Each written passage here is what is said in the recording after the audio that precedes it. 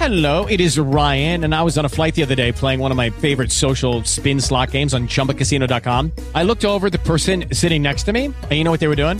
They were also playing Chumba Casino. Coincidence? I think not. Everybody's loving having fun with it. Chumba Casino is home to hundreds of casino-style games that you can play for free anytime, anywhere, even at 30,000 feet. So sign up now at ChumbaCasino.com to claim your free welcome bonus. That's ChumbaCasino.com and live the Chumba life. No purchase necessary. VGW. Void where prohibited by law. See terms and conditions. 18+.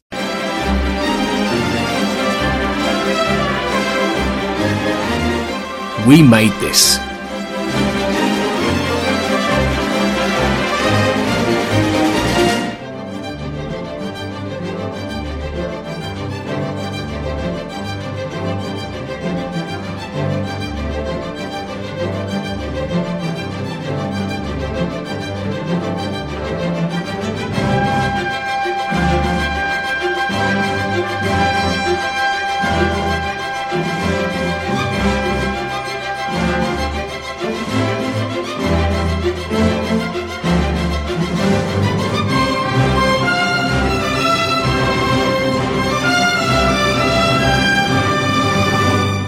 Welcome to Podcast 616, the We Made This Network's one and only Marvel Cinematic Universe podcast. I'm your host Craig, and we are continuing our coverage of The Falcon and the Winter Soldier, now with the final bloody episode. It's already over, only 6 episodes in and we're done.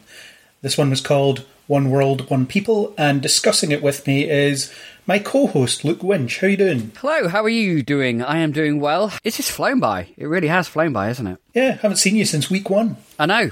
So spent all that time away. It's a nice kind of full circle, though, because there's a lot of full circles in this episode. It's poetic. Yeah. A few callbacks and other things. So, yeah. Definitely. Yeah, let's get started. So, if you were to give this a mark out of 10, what would it be, and what did you think overall? Yeah. I believe last week's episode 9 out of 10. I thought last week's was the strongest at that time. I think it's still the strongest episode for me. I love this episode, but I think I would probably give this one an 8 to 8.5. It was a really good episode. It tied off all the plot lines that we needed to have closed. We got some nice closure for Sam and Isaiah's narrative. That was really nicely ended, and I think the last scene between him and Isaiah is actually quite a moving one, and we can get to that at that point. I love the fact that Bucky got his time with Yori, as fleeting as it was. Again, we can chat about that later on. Yeah, but I think everyone got their dues, everyone got the payoff. I like the stuff with John Walker. There's a few issues with pacing there, but I like that. And also, I like the fact that Sharon was actually revealed as a power broker. I mean, I don't think you had to really look too deeply to kind of have a feeling that she was in the first place, but that was a nice reveal, and with a nice credit scene as well, to give us a little tease of what may come in future either films or TV series. So yeah, really good episode overall. Yeah, well, we'll get to the whole power broker situation, because I definitely have thoughts on that.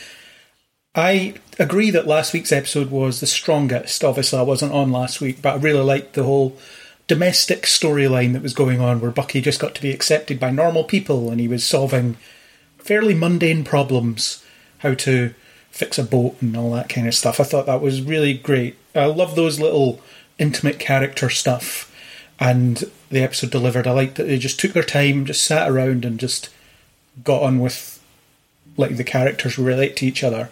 This one, I loved it. I thought it was a great episode. It's 8.5 was what I reviewed it out of, and it has a few of the issues that tend to come with MCU third act stuff.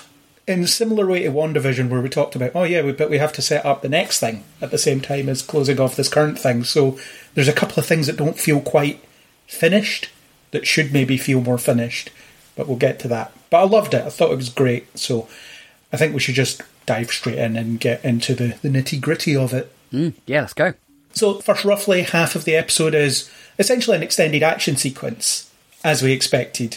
And it lets us see Sam in his new role as Captain America, with his wings and his shield and his pretty cool-looking Wakandan-built armour, I guess. I suppose it's invincible. He can't... Unless someone shoots him in the cheek, then he won't get hurt, I imagine.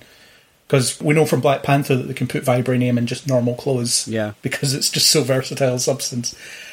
What I loved about the whole extended action sequence, because it'd be easy to see, oh yeah, it's just people fighting, but it gave us a lot of character development through that fighting. We got to see Sam making the mantle of Captain America his own, combining the shield and the wings, the way he operated when fighting. You got Bucky getting recognised for his heroics. So you got these little character beats in amongst the action, which made it feel meaningful. And it kept moving as well. The location kept moving, the style of the action kept moving, so it never got boring for me. So watching half an episode, essentially, that was just a long action sequence was fine by me, is what I'm saying, for those reasons. Yeah, absolutely. I think the action sequence was, what was it, 20, 25 minutes, I think? Something like that. But as you said, it was paced very well.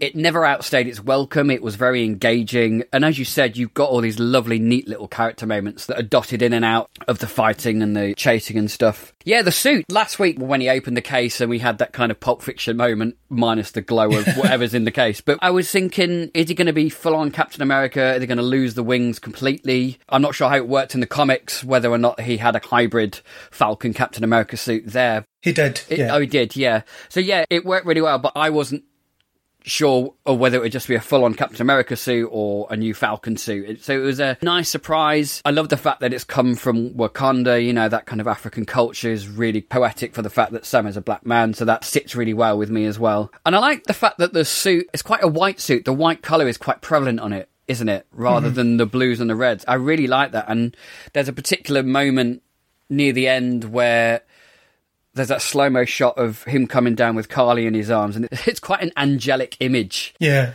But I think that's kind of accentuated by the whiteness of it. I found that contrast, particularly with Sam being a black man, I've just found that quite an interesting image to see on screen. It was just a really interesting thought process behind that. Yeah, the suit is very comic accurate. It looks almost exactly like his costume does in the comics.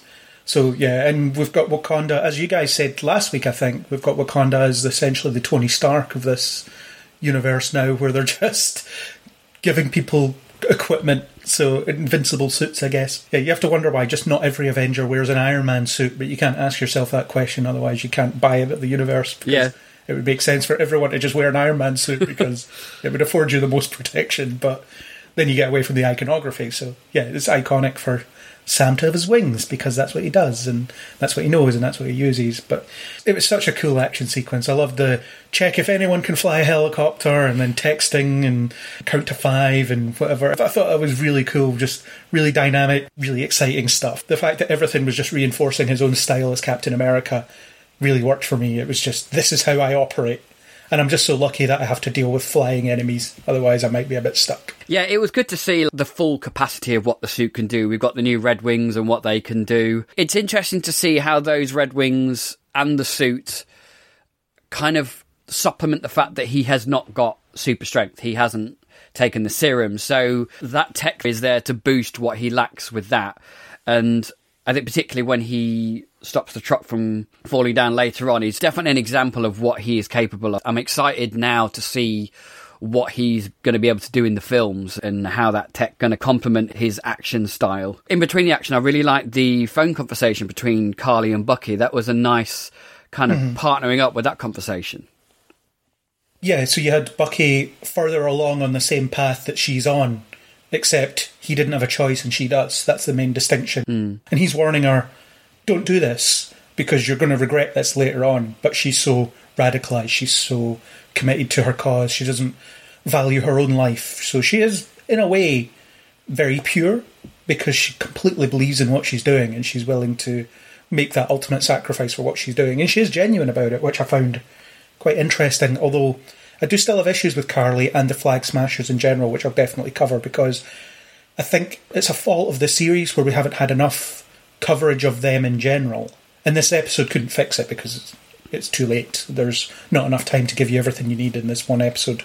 So they give you something, and there's a little bit of depth there, but yeah, it's more around Bucky coming to understand what he's been through and how to get through it, or how to avoid it, or how to prevent other people from going through what he's gone through. Yeah, I think with Carly as well, I think you're right. I think we haven't really had the opportunity to spend as much time with these people as we might like to have done, and in which case we don't really get a deep personal view of what she believes in. We get a kind of surface level idea of why she's fighting, what she's fighting for, the fact that she's been radicalised. But I think if maybe we'd had another episode to kind of explore that a bit more, I think more than the people, I think it's the cause and the reason for the cause that I think is the overriding thing throughout these 6 episodes. And it's the fact that it's this fight against authority and a fight against the fact that she believes that her and her people have been forgotten and pushed out of society altogether. And I think it's that ideal and that cause, I think, that emanates throughout the series rather than the people.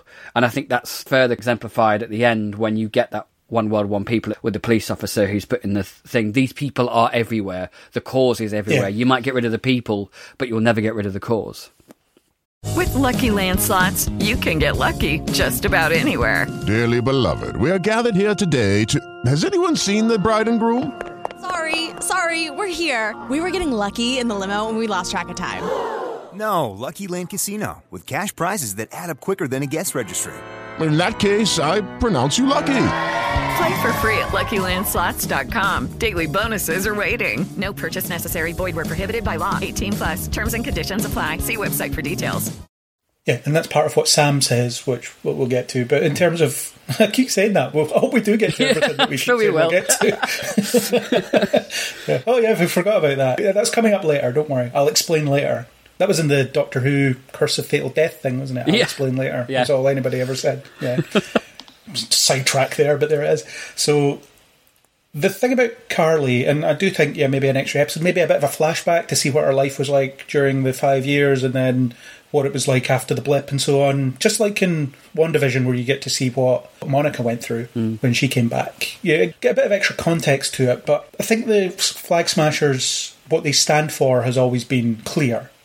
And what they're willing to do has always been clear, and what Carly's willing to do has always been clear, but there's never been any time to sort of interrogate it. There's never been the focus on, what do other people think? What is the makeup of the organisation? Is everybody this radicalised? It's quite clear that they're not, because Carly says things and people are hesitant to follow her. And I guess they follow her out of a bit of fear, in a way.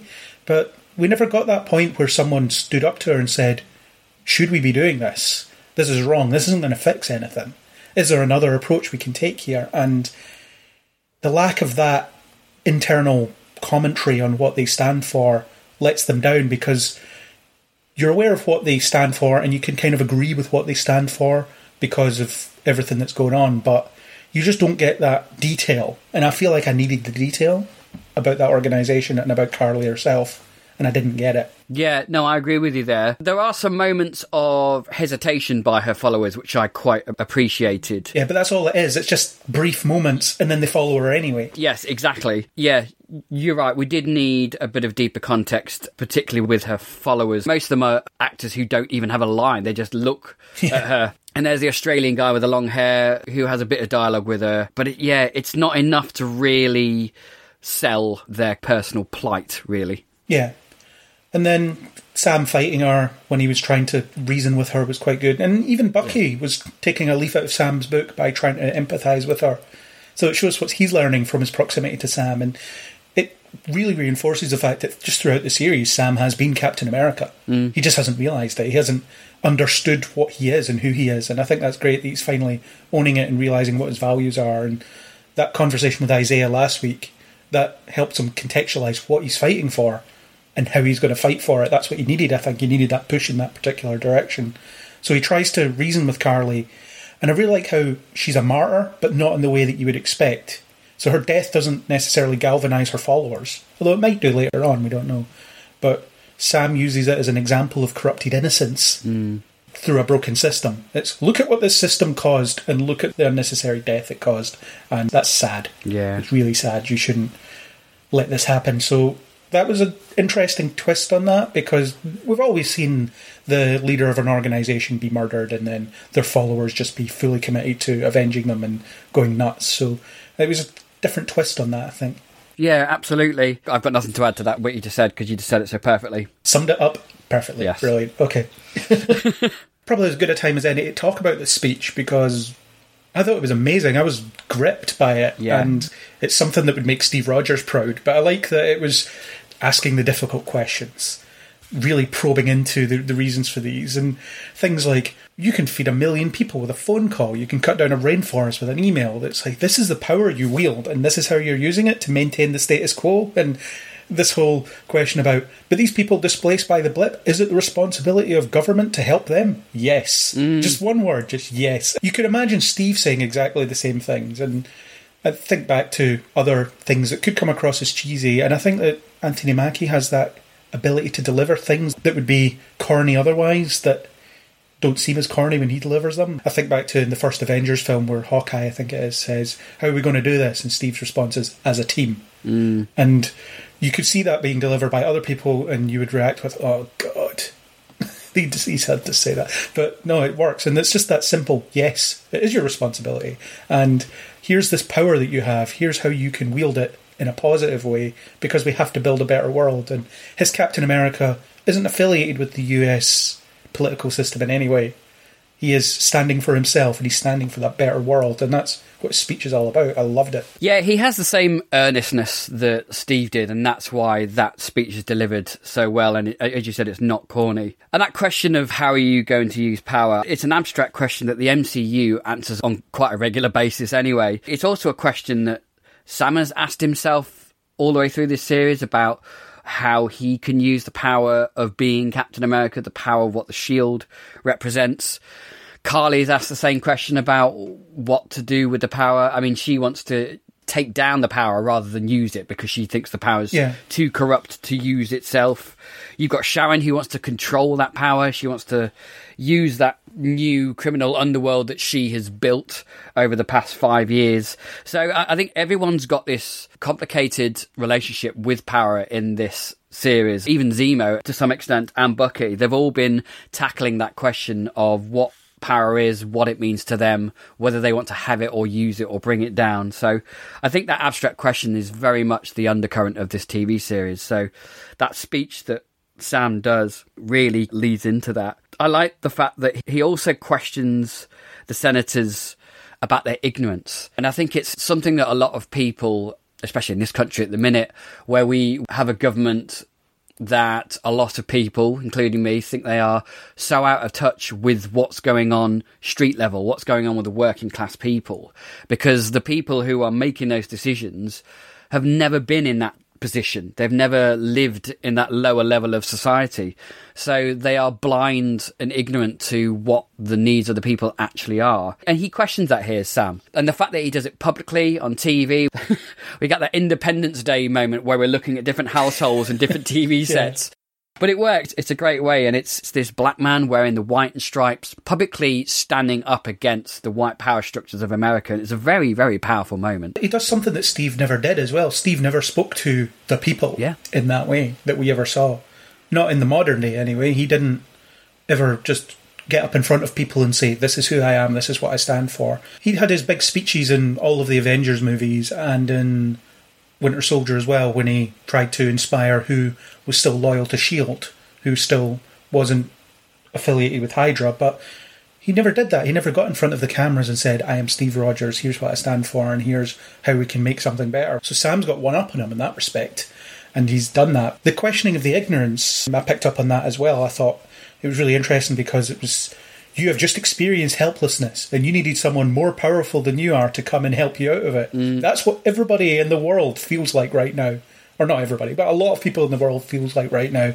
So now that you felt like that, what do you think of this? And when you're in the room making these decisions, are you thinking about the people outside the room? And it's that question, and there's no easy answer to it. Even when the senator asks him, these people that came back from the blip, is it right that they're displaced from their homes because someone else has bought their house in the meantime?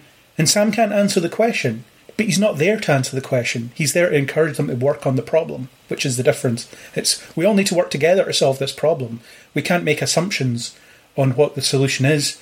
We can't assume what people want. We can't tell people what the best way forward is. We need to figure it out. This is a new world and we need to build it together. So it's good that he doesn't pretend to have all the answers. He's actually very open about the fact he doesn't have them, but they all have an opportunity to figure out those answers together, and that's the point, really.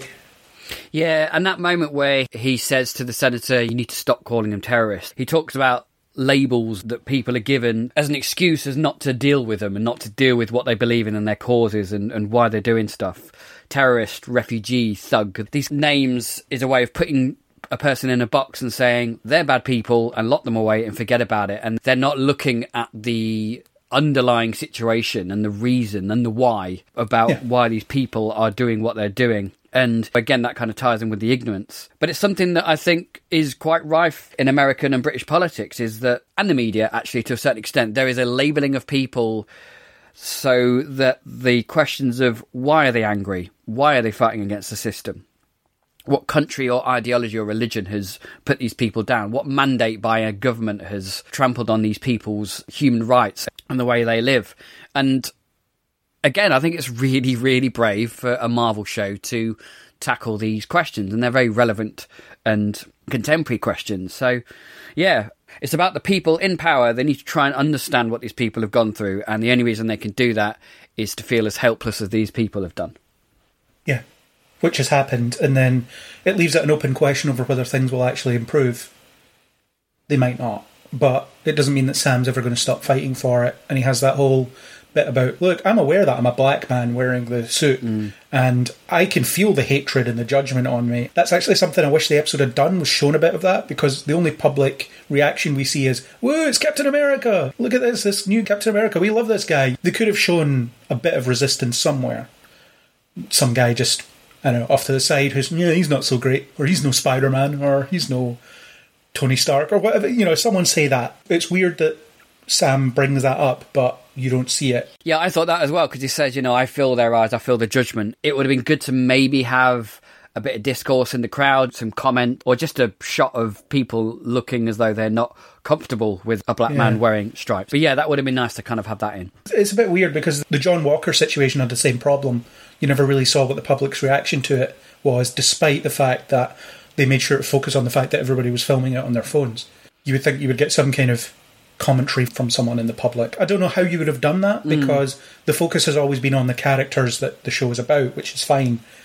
But if you're making these points, then you should get to see it to some degree. I mean, racism's been a big part of the show anyway, for quite a while. It's only been on 6 weeks. Throughout the run of the show, racism has been a big part of it. So when Sam says that, you're like, yeah, that tracks. That's fair enough. Yeah. People probably aren't happy with this revelation here. Happy enough with Captain America's black sidekick, but Captain America being black? Nah, not great. There is that moment, though, which I did enjoy, where it's just after he's saved the truck from tipping over at the building site, and you get that shot of the three black men, and the guy goes, yeah, it's a Black Falcon, and the guy goes, no, that's Captain America.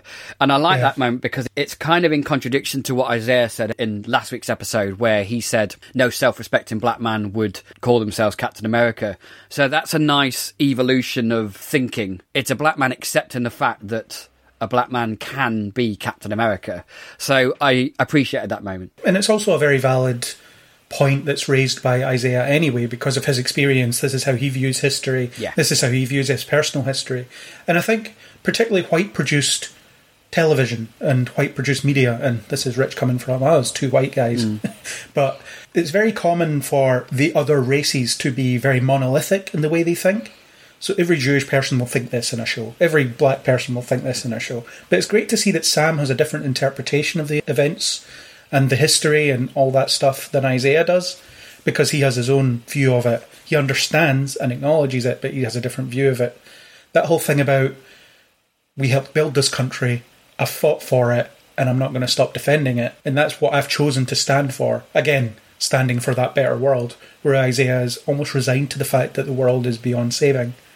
And that's two black men from similar-ish backgrounds that have a very different perspective on the world that they live in. Yeah, I mean, even Sam says, I think I said it last week actually, where he says if he was in Isaiah's shoes, he would think exactly like Isaiah is thinking. So it's really nice then that we get a kind of change in philosophy from Isaiah. I think seeing Sam on TV as Captain America and the words that he says shifts his viewpoint to a certain extent, but to an extent where when he sees the memorial that Sam shows him, he was very resigned to the fact that he wanted his name forgotten, that he wanted to remain dead. And the fact now that he's got this memorial and Sam says, you will always be remembered for what you fought for. It was interesting that Isaiah had a very positive reaction to that, whereas a few episodes ago, he was very resigned to the fact that he didn't want any recognition, because why should he be remembered for anything? And there's no undoing decades of bitterness in just one or two conversations. No. That's not realistic. But the fact that he has, as you say, his perception shifted just a little. And Sam has given him a little bit of hope. And he's got that historical recognition. He's in the Smithsonian now. His deeds are recognised as part of history.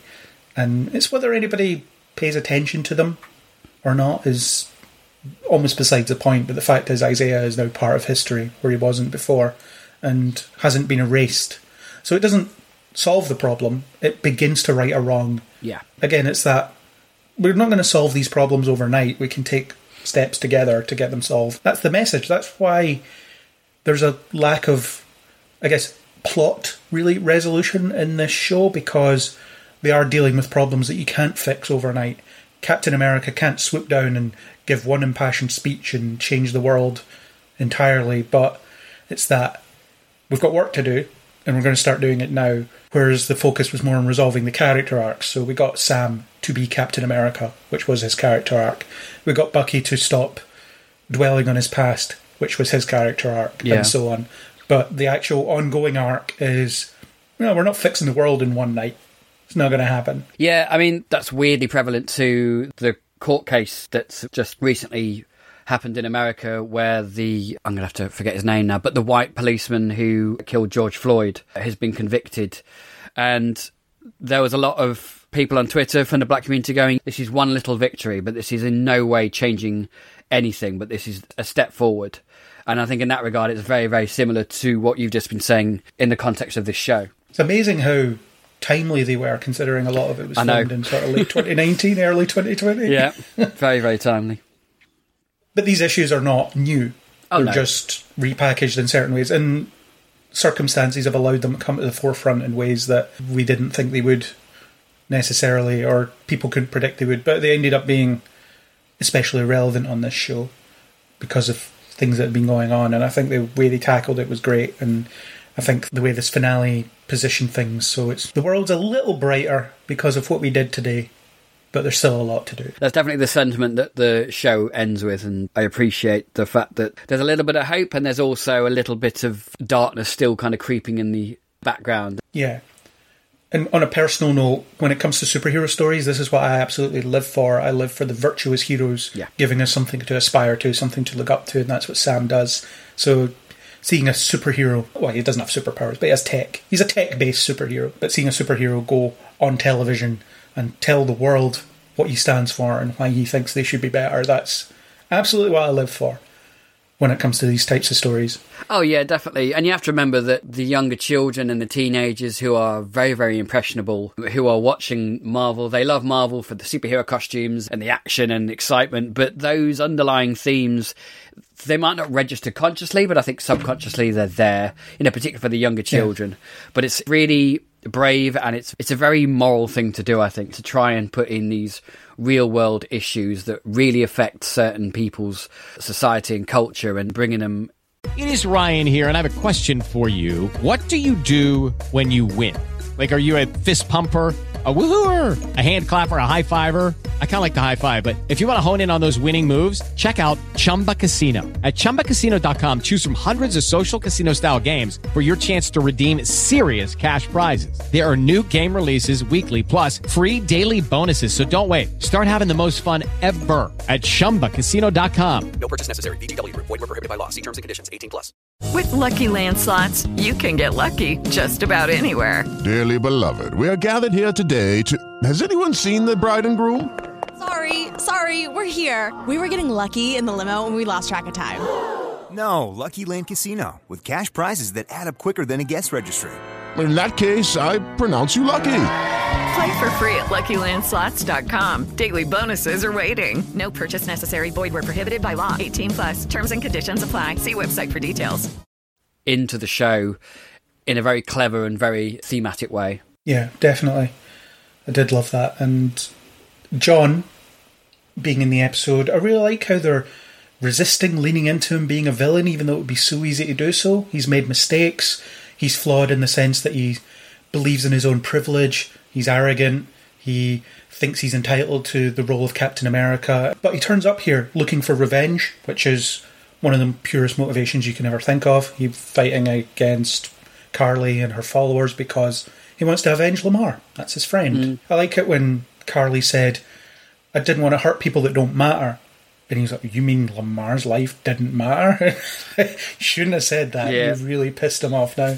And then when he was working with Bucky and Sam, and even had a bit of banter with Bucky with the Lincoln quote. Great man, great quote, not when you say it. That little joke. And then when he had the choice to pursue Carly or save the people in the armoured car, he chose the people in the armoured car. So again, he does have this foundational morality that he stands for.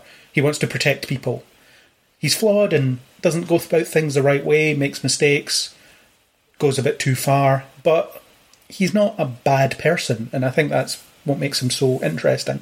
I appreciated the turnaround, but I don't know, for me, I think that switch was maybe a little too quick, a little too convenient, maybe a little rushed. I mean, they have to pack in so much in this last episode anyway, but that kind of going from that blind rage, that need for revenge against his friend and partner who was killed, and then a little shake of the head and he's kind of like, oh no, I have to save people instead. It just seemed a little bit rushed to me and a bit quick, that kind of morality turnaround. But I appreciate the fact that they wanted him to remain ambiguous and to actually have that shred of decency still in him, because in his heart and soul he is a soldier. He was trained and hired by the government to save people and to fight for the country, so that's still there. But as you said, he's still flawed. He's still a bit confused as well as to where he wants to be, and Valerie Contessa is obviously leading him down a path that he doesn't know yet.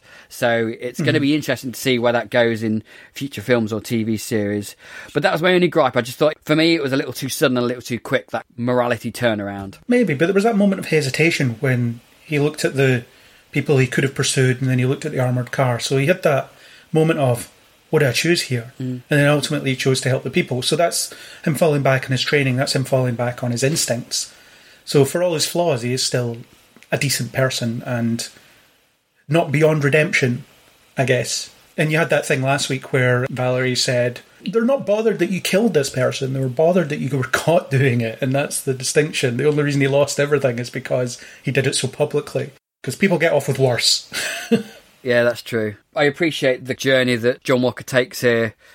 What do you think, because I didn't get a chance to talk to you last week, but what do you think to Valerie Di Contessa as a live-action person and the actress's way she acts her? Because for me, I find her a little bit irritating. Her whole kind of quippiness, I don't know, it doesn't work for me. But I just wonder what you thought of her. I don't really think much of her. I mean, she's only had, 2 scenes? Yeah. So there's not a lot to really go on. I know her from the comics that she's a version of Madam Hydra and all that stuff. I don't know if they'll go with that here. It seems like she's affiliated with the government in some way, but there'll be some kind of government-sanctioned Avengers team, maybe. I don't know what they'll call them. The Thunderbolts or something. In the comics, they have the Thunderbolts, which is essentially Dark Avengers or whatever. They might do that later on. It seems like they're setting that up a bit, because you've got Zemo off in the raft, you've got John, there's probably other people. Maybe they'll hoover up different people from all these Disney Plus shows and put them on this team, and then they'll have a Defenders-style Disney Plus show where everyone teams up to fight this band of villains. I don't know. But Zemo's not really a villain anymore. He's just kind of convenient. And I like the hint, more than a strong hint, that he killed all the rest of the Flag Smashers that were taken to the raft. Because Valerie says, it's almost like I planned it. Maybe I didn't. Maybe I did. They're putting them in the same place Zemo is, and we know how much he hates them. And we know what he does to super soldiers. Yeah, because the old guy, isn't he? His old butler. Yeah. He pulls the trigger in the truck. His version of Alfred, basically, but much more ancient. Yeah. So odd. Yeah, it was a nice way to quickly close off Zemo's role in this TV series, because he kept saying, I have work to finish, and he wanted to get rid of all the Flag Smasher people. So getting rid of those 4 left in the truck is a nice closure for him, and he seems quite happy in his cell. He smiles slightly as he lays back on the bed knowing that his work's done. And then they'll find something else to do with him later on, I guess, whether it be the Thunderbolts or something else. And that's the thing, we've still got a lot on the board for future stuff. Yeah, I'm sure he'll be back for Thunderbolts, because I think the guys last week were talking about the Thunderbolts, because I knew nothing about it. So they gave me a crash course in Thunderbolts, and Zemo seems to be quite a heavy component of that, so I wouldn't be surprised if they do come back with Zemo. And I love the character Zemo. I think he's been great throughout this series, and it's given him a little bit more depth and brought a good fun feeling to his character as well. Yeah. John will need a new shield, though. I love that he spent all this time making this shield and it was done in 5 minutes. It was just gone in 5 minutes. Yeah, it was only scrap metal, though. It wasn't exactly vibranium, was it? It was just a piece of scrap metal that he's got together and a couple of punches from the flag smash and he's done. So yeah. And I like that image of it falling off the roof or whatever the armoured car was on. Yeah. To give you that indication of, oh, he's there. It's that quick image of the dented shield. And it's almost like he chose that over his self-imposed mission as well. That's that kind of imagery that connects to that. So it was a nice little touch, actually. Yeah, and I also like the fact that when Carly throws whatever she throws at Walker, it's Bucky that catches it and saves his life. Yeah. So, yeah, that was a nice little touch as well. I mean, it is nice. I like that kind of mini partnership they have. You were talking about earlier on. And they kind of team up for a brief moment and lure the guys with the app. Nice app you've got here. That was a nice moment as well. So I was wrong. Bucky can use social media. He can, yeah. He's not tech averted. He's not as inept as I am, apparently. Yeah, fair enough. I think the end of Bucky's journey made sense, as in this whole do the work that Sam said last week. Yeah. Cross the names off your list, but do it differently. Give them closure, not yourself. And you see it when he confesses to Yori what he's done, and then he just leaves him. And I felt like that was slightly rushed, although the intent was clear. I felt like it was rushed as well, and I was a bit confused by why he would just leave Yori to it after that, because that's all the conversation is. He just says, the Winter Soldier killed your son. That was me. And it's the past tense. It's I'm no longer that. I know that now. But also, that's all the conversation is. You don't get any more of that. But it's not clear if Yori can't forgive him for it. It's just Bucky doesn't stick around to find out, really. Yeah, I agree totally with you. I've got in my notes, I thought it was a very kind of hand-wavy montage way of doing the scene, very quick. And I would like to have sat with them a bit longer for Yori to process it and maybe a little bit more of a chat between those two. It was done very perfunctory, and I think it deserved a little bit more. I think it deserved for us to kind of stay with the characters for 5 minutes or so, and just kind of walking away and then looking through into the restaurant cafe where that girl works. I can't remember her name because she was only in it for 10 minutes. But yeah, I would have liked to have stayed with those guys for just a little bit longer. I thought that was done very quickly. Yeah, and then it's he's done it all already. Okay. Yeah, That's do the work. Well, there's not much work involved, is there? It's just this done it. Because he gives Dr. Rayner the book, just saying, I finished the book, I'm done, I don't need you anymore, I'm moving on to the next thing. And that's a really good ending for him, because it's that thing he was so hung up on for so long, and now he's rid of it, because he understood what he actually needed to do in order to make it better for other people rather than himself. And then once he achieved that, he's on the road to being healed. I'm not going to say he is healed, because it's an ongoing process that he will never complete, really, but it's that I don't need to cling to this list anymore. It actually mirrors Arrow in a way, because in the first season of Arrow, Oliver Queen was crossing names off a list, and then in season 2 he decided, nah, I need to do something else, I need to do something better, this isn't healthy for me. So it's a similar sort of thing. So Bucky needs to find a new mission. That's what he's up for next. What's my next mission? Maybe he doesn't have one. Maybe he just lives. Yeah, I like that thing with the book. And I think the fact that Bucky is moving on, I think he's let go not only of the book and not only of his past persona, but I think he's also let go of the fact that the shield now means something else. The shield is now Sam's. It represents something that it didn't when Steve had it. He's let go of the fact that the Steve is shield, because that's what he was hung up on for quite a long time. And he was pissed off with Sam because Sam wasn't taking up Steve's shield. And now he realises what the shield can represent as Sam's holding it. He can now move on with his life and move on to a different place in his mind and in his heart, and probably geographically, because I imagine that he's not going to live in that neighbourhood anymore and move on somewhere. Yeah, well, you see him with Sam's family and neighbours at the end of the episode, so that's where he found some semblance of belonging, and he's going to probably not live there, but certainly just enjoy being around people that accept him, because he seems quite content at the end You don't see much, but there's contentment there, and that's rare to see in him. Yeah, that was a really nice scene, that last one, the quick montage. There were some really nice moments. All the girls wanting their photograph with the new Captain America, the new black Captain America. That was great. It was a nice thematic way of saying that this community of people will welcome anyone in, regardless of colour or religion or your views. This is a welcoming community, and they will accept everyone in there and love them for who they are. Whereas on the flip side, this idea that black history is being erased and is not accepted. I think now we are seeing Sam as Captain America basically saying black history needs to remain seen, it needs to be remembered, and the legacy needs to be fought for. And it's a really nice, optimistic, hopeful ending that the show ends on. It's a really nice sentiment. Yeah, and I liked seeing Bucky recognised for doing heroics by people that he saved. Because normally you see him just doing stuff in the background or someone else getting the recognition while he's kicking about, that kind of thing. But it was in this situation, he got the people out of the armoured car and they thanked him. And that's, again, something very rare for Bucky. Yeah, he kind of stops for a moment, doesn't he? He's not quite believing what he's heard, that he's actually had people look at him in the eye and go, thank you, you've just saved our lives, you're a hero. And it's a nice moment for him, I think. And it's the guy at the start that goes, Sergeant Barnes, as he walks past. Yeah. I like the fact that he's still known as Sergeant Barnes, though, because he's still a soldier. He might be 100 years out of his time, but he's still Sergeant Barnes. I like that. Yeah, that was good. Just a nice little touch. No, you have an identity. People recognise you. People know you. Yeah. You can fit in. That's ultimately it. He's trying to find a place in the world, and he does have one if he chooses to embrace it. So that's a nice thought for him as well. I think in general the show has been more weighted towards Sam than it has Bucky. Yeah. Bucky has felt a more backgroundish player. Not that he hasn't had his meaningful content, but this episode especially, it's, okay, here's a couple of minutes to wrap up Bucky's story while we're at it. Which, yeah, fine. Let's not focus on the white guy for a change. Yeah. That's good. Yeah, that's fine by me. But it's noticeable that he is second string. And his name is second on the letterhead, to be fair. Yeah. So you would expect it to be secondary, but it's just noticeable that there is that imbalance in the development of those two characters. Yeah, I think Sam, by the very nature of the story of the series, his storyline is much more impactful, much more thematic in a wider, more abstract sense than Bucky's is. But Mark made a very good comment last week when he says both of these men need each other to tell each other that they are good people because they don't necessarily believe it themselves.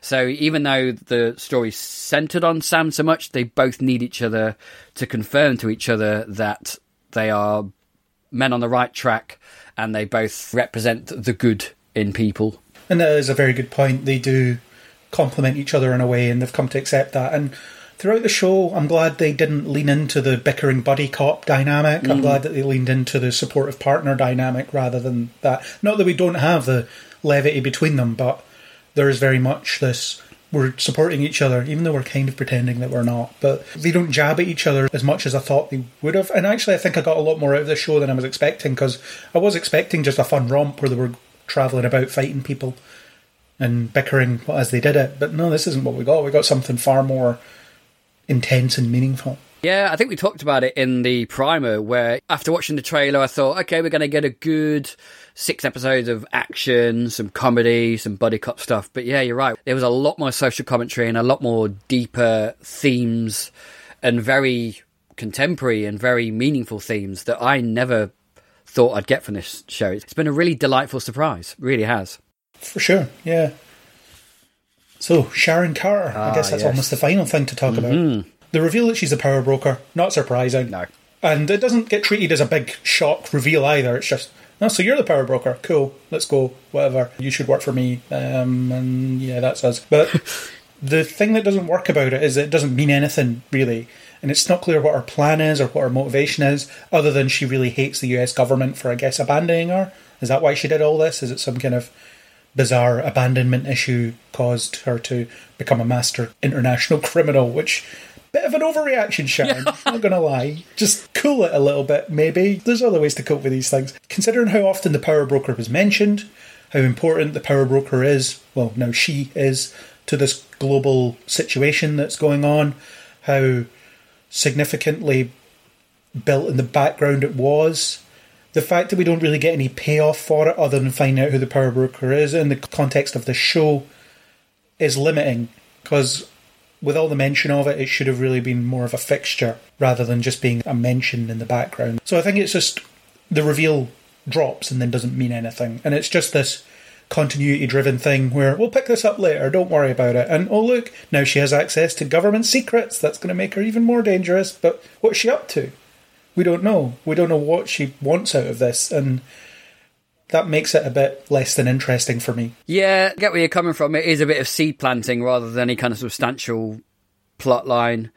I think Sharon mentions in episode 3, the Stars and Stripes mean nothing to her anymore. So the country that turned their back on her, she's now turned her back on them. Hello, it is Ryan, and we could all use an extra bright spot in our day, couldn't we? Just to make up for things like sitting in traffic, doing the dishes, counting your steps, you know, all the mundane stuff. That is why I'm such a big fan of Chumba Casino. Chumba Casino has all your favorite social casino-style games that you can play for free anytime, anywhere with daily bonuses. That should brighten your day a little. Actually, a lot. So sign up now at ChumbaCasino.com. That's ChumbaCasino.com. No purchase necessary. VGW Group. Void where prohibited by law. See terms and conditions. 18+. Also, heroes. She doesn't believe in heroes at all either. Yeah, I think that combined with the fact that her own country hurt her in a very bad way has caused this change of philosophy with her. And it might be a little bit of an overstep. Like you said, she's bitter, but by God, she's bitter. Yeah, I agree with you that it is a bit, yeah, I'm the power broker and that's it. I'm just going to shoot Carly to get her out the picture, so that's her death sealed. And also it's interesting that she does that because Carly's the only one who knows who she is. Except Batroc. Well, yeah, Batroc as well.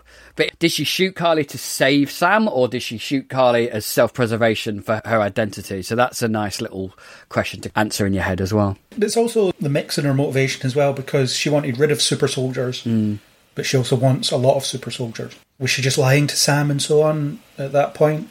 If so, why was she even helping them in the first place? I suppose it might have been to get that pardon to then get access to all the government secrets, but even that whole her being pardoned thing is a bit of an indication of the senator's predisposition to return to the status quo. Yeah. You're pardoned, do you want your old job back? Yeah. Like it never happened. You're not fixing the problem here, you're not making it better, you're just forgetting about it. You're just hand-waving it away and putting her back in her old job and hoping she'll be fine with that. And you're going to get punished for that. Because she's going to do something that's going to cripple you in some way, that's going to negatively impact you in some way. Yeah, it's the old politician thing, isn't it? Yeah, we're going to change, we're going to do things different, and then they kind of slide back into their own ways because that's what they're comfortable with, and that's how they stay in control, is to keep everything status quo and carry on as normal. Yeah, so you could have probably got away without even mentioning the power broker in the show, to be honest, for all the impact it had. And then you could have done something with the Sharon reveal at the end, maybe. Or, I don't know. I don't think they should have been seeding the power broker so heavily and then not really deliver on it. I think that's a weakness in the overall storytelling. You could even just have these questions of who's supporting the Flag Smashers? How are they getting their stuff? How did they get the serum? All that stuff. You answer that to a degree with, well, they just have supporters everywhere. People are willing to support them. That's fine. And I guess powerful people are willing to support them, but shouldn't really be seeding this power broker thing without actually delivering on it. And it feels tacked on, I find. Yeah, I think I agree to a certain extent. They've obviously got a plan for Sharon Carter. They've obviously got a plan for the power broker, but because we haven't got any context to that, it does seem as though they've just kind of slid it in here. It's like they do when they hire a new indie director to do a Marvel film. They go, okay, you can do what you want, but you have to put this in it, and this in it. So yeah. I kind of feel that that's the way they've done it here. Have a great story for Sam and Bucky. You can do a lot what you like, but make sure you put Power Broker in here, and here, and here. There were some really just pointless scenes of her on the phone. 2-minute scenes of her on the phone, and that's all you saw of her in an episode. And I think those 2 minutes could have been wisely used to maybe have a bit more time with the Flag Smashers, or have a bit more Bucky and Sam. Am I bothered about what Sharon does next? At this point, not really. You haven't given me a reason to really care about what she does next. I like Sharon. I think she's a interesting character, particularly in this show, because she didn't really have anything in the films as such, and she's very different in her 2 appearances in the films anyway. So here she gets a bit more, and then you get this, she's kind of unpleasant, she's kind of nihilistic, she's also very duplicitous, as we see. Not living up to her aunt's example at all. Yeah, we're led to believe that her 5 years in Mandrapore has changed her. She's basically taken on all the attributes and personalities of the criminal underworld of Mandrapore. It kind of works, but it's a little bit of a stretch as well, I think, at times. Yeah, definitely. What did you think of the title card that said Captain America and the Winter Soldier at the end? Yeah. I thought that was brilliantly satisfying. Yeah, very satisfying. I still wished that Bucky would take on the name the White Wolf, because he kind of wants to leave the Winter Soldier behind. So I would have liked the idea of changing his name to put that bit of his history behind him. But there you go. But maybe that's what they're saying with that title card, is that he can't do that yet. He hasn't done that yet. Yeah, possibly, and he still needs to find a way to do that. So it's, yeah, Captain America and the Winter Soldier. So next up, we're going to fix the Winter Soldier problem. We're going to put that behind it. I'd be surprised if this doesn't get a season 2. There's no reason it can't. WandaVision can't, at least not in the same way, in the same style. Whereas this easily can. And it could be Captain America and the Winter Soldier. So it'll be Captain America and the Winter Soldier Season 1, I guess, rather than the Falcon and the Winter Soldier Season 2. But they could do it. And I'd be surprised if they're not. And I know it's been considered. I'm sure that was reported recently. Yeah, I think they could, and I think the whole Power Broker storyline would probably fit in a TV series rather than putting that in a film. I think it would just be a bit underwhelming in a film. So, yeah, I think if they were to continue that line of the Power Broker and what she's up to, I think it would work better within a TV environment rather than a big Marvel film. Yeah, I hope it does get a season 2, because I really want to see these characters again. Yeah. And I want to see how they progress, and I want to see what they can do next.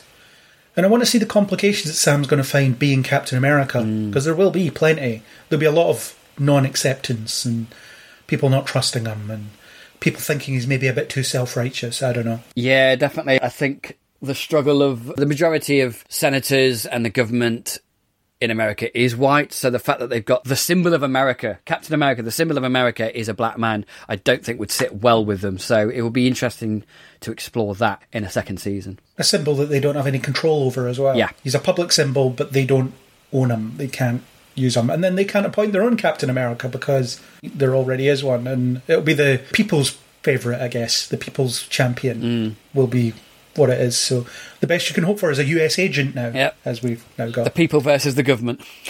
Yeah, it's all good. It's plenty of interesting stuff. I think we're about ready to wrap up. I can't think of anything I haven't covered. I think we've covered every aspect of today's episode. Quite a short, well, not quite a short, shorter than last week, surprisingly. Yeah, about 10 minutes shorter, yeah. Yeah, I noticed that when I started, and I was like, oh, it's 50 minutes, which means it's really like 42 minutes because there's so many credits. Yeah. Still getting all those complaints about, I can't believe there's so many credits on these TV shows. Yeah. Why are you complaining about this? You're watching it on a streaming channel, you don't have to watch it. It comes up with next episode in 20 seconds. You can just click it and be done with it. You don't have to keep complaining about it. Or fast forward to see if there's a post-credit scene. Yeah. Yeah. Just whatever. Yeah. Cool. Well, that's it. That's the coverage of Falcon and Winter Soldier. Absolutely completed because it's all done now. There's no more. So we've got a couple of film chats coming up. We're going to be doing all the Captain America movies while there's a hiatus between this and Loki. Loki will be presented by Tony and Mark, I believe. Yes. And I'll be guesting at some point. Don't know when. But that'll be happening in June, so that's cool. So that's exciting. Bit of a break. No more Friday reviews for me for a while. I'm alright with that, actually. I get to just not write on a Friday. I'm alright with that as well at the minute, to be honest. The way my podcast schedule is at the minute, I'm like, okay, there's a nice reprieve for a little bit. Yeah, just no more hosting for a while on this one. Nice one. Fun times.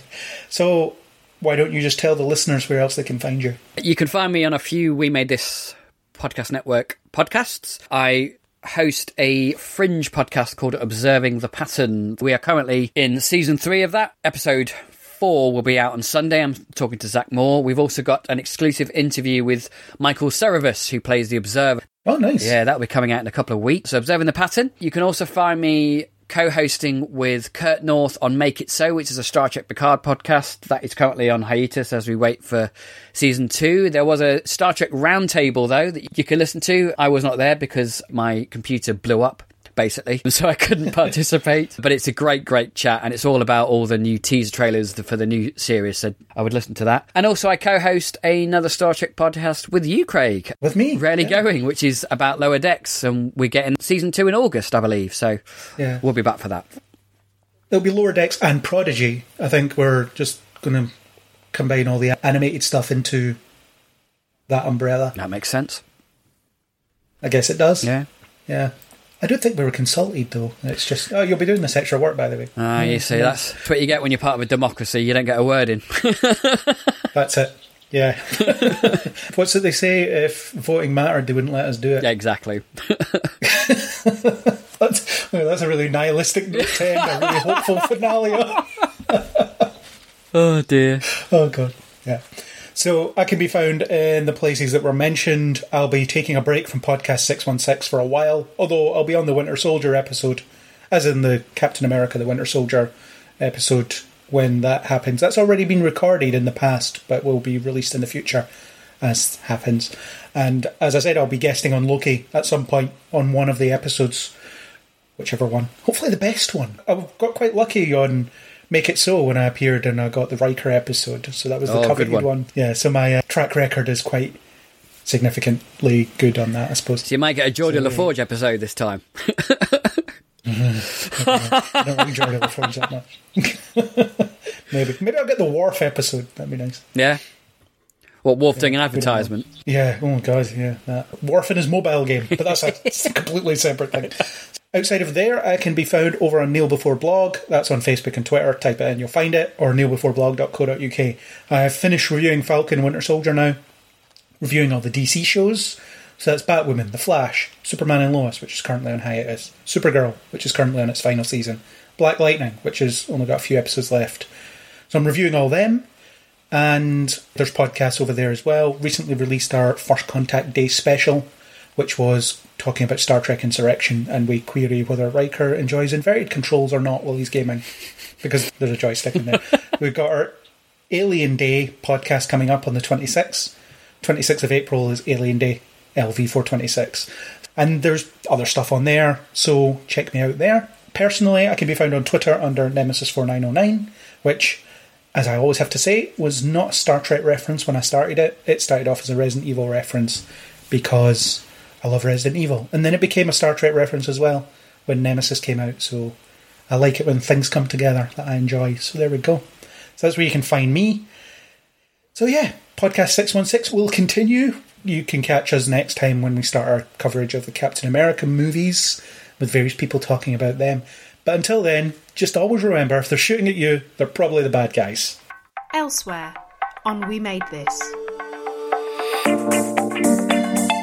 The giddy carousel of pop. We find ourselves in the Hammersmith Odeon with Dave Rimmer. He's backstage, deep in the murky bowels of the Odeon. All is not well, writes Dave. Somebody has got the Gap band's trousers mixed up in their dressing room.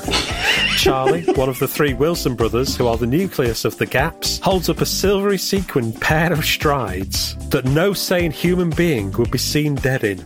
"These aren't my shingles," he exclaims disgustedly. "These are Robert's." He throws them down. It's the fact that they call them the missing Baco foil kecks. That's what really made me laugh, yeah. Yes. Yeah. And spangly combat gear, so there's a kind of... Yeah, the fashion correspondent is working overtime.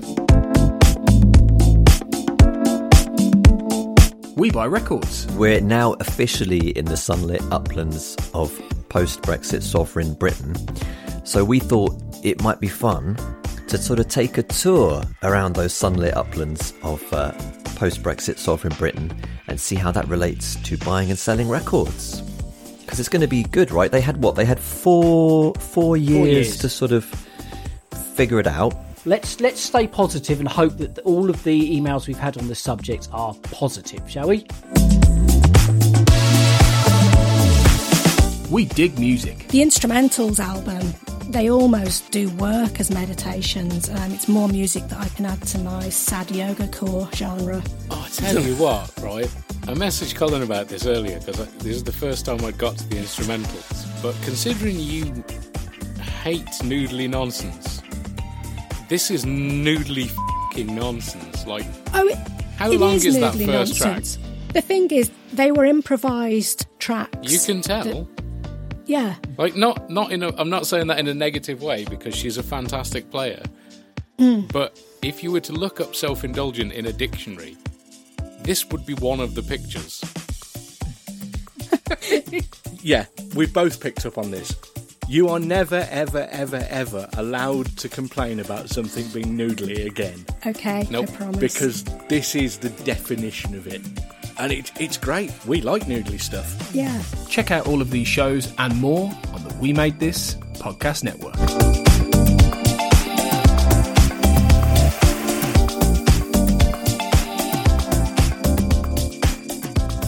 Hello and welcome to Podcast 616. We're back from a long hiatus and we're ready to talk about some Marvel TV on Disney+. Loki has just started and we're here to talk about that. We're going to cover the whole season. Can't wait. Owen Wilson's in it. Loki's in it. Black Widow might be in it. I don't know. We haven't seen that far yet. But yeah, we're doing this. No, you're not. So the first episode is called... No, you're not, Craig. Craig, you're not doing this one. You can't do every Podcast 616 one. Go away, go home. I don't have to do Loki? No, you're not doing Loki. Oh, good. I'll take a break then. That's fine. I'll take a break. I think you should take a break, definitely. I think I should take a break. I think I should have a lie down.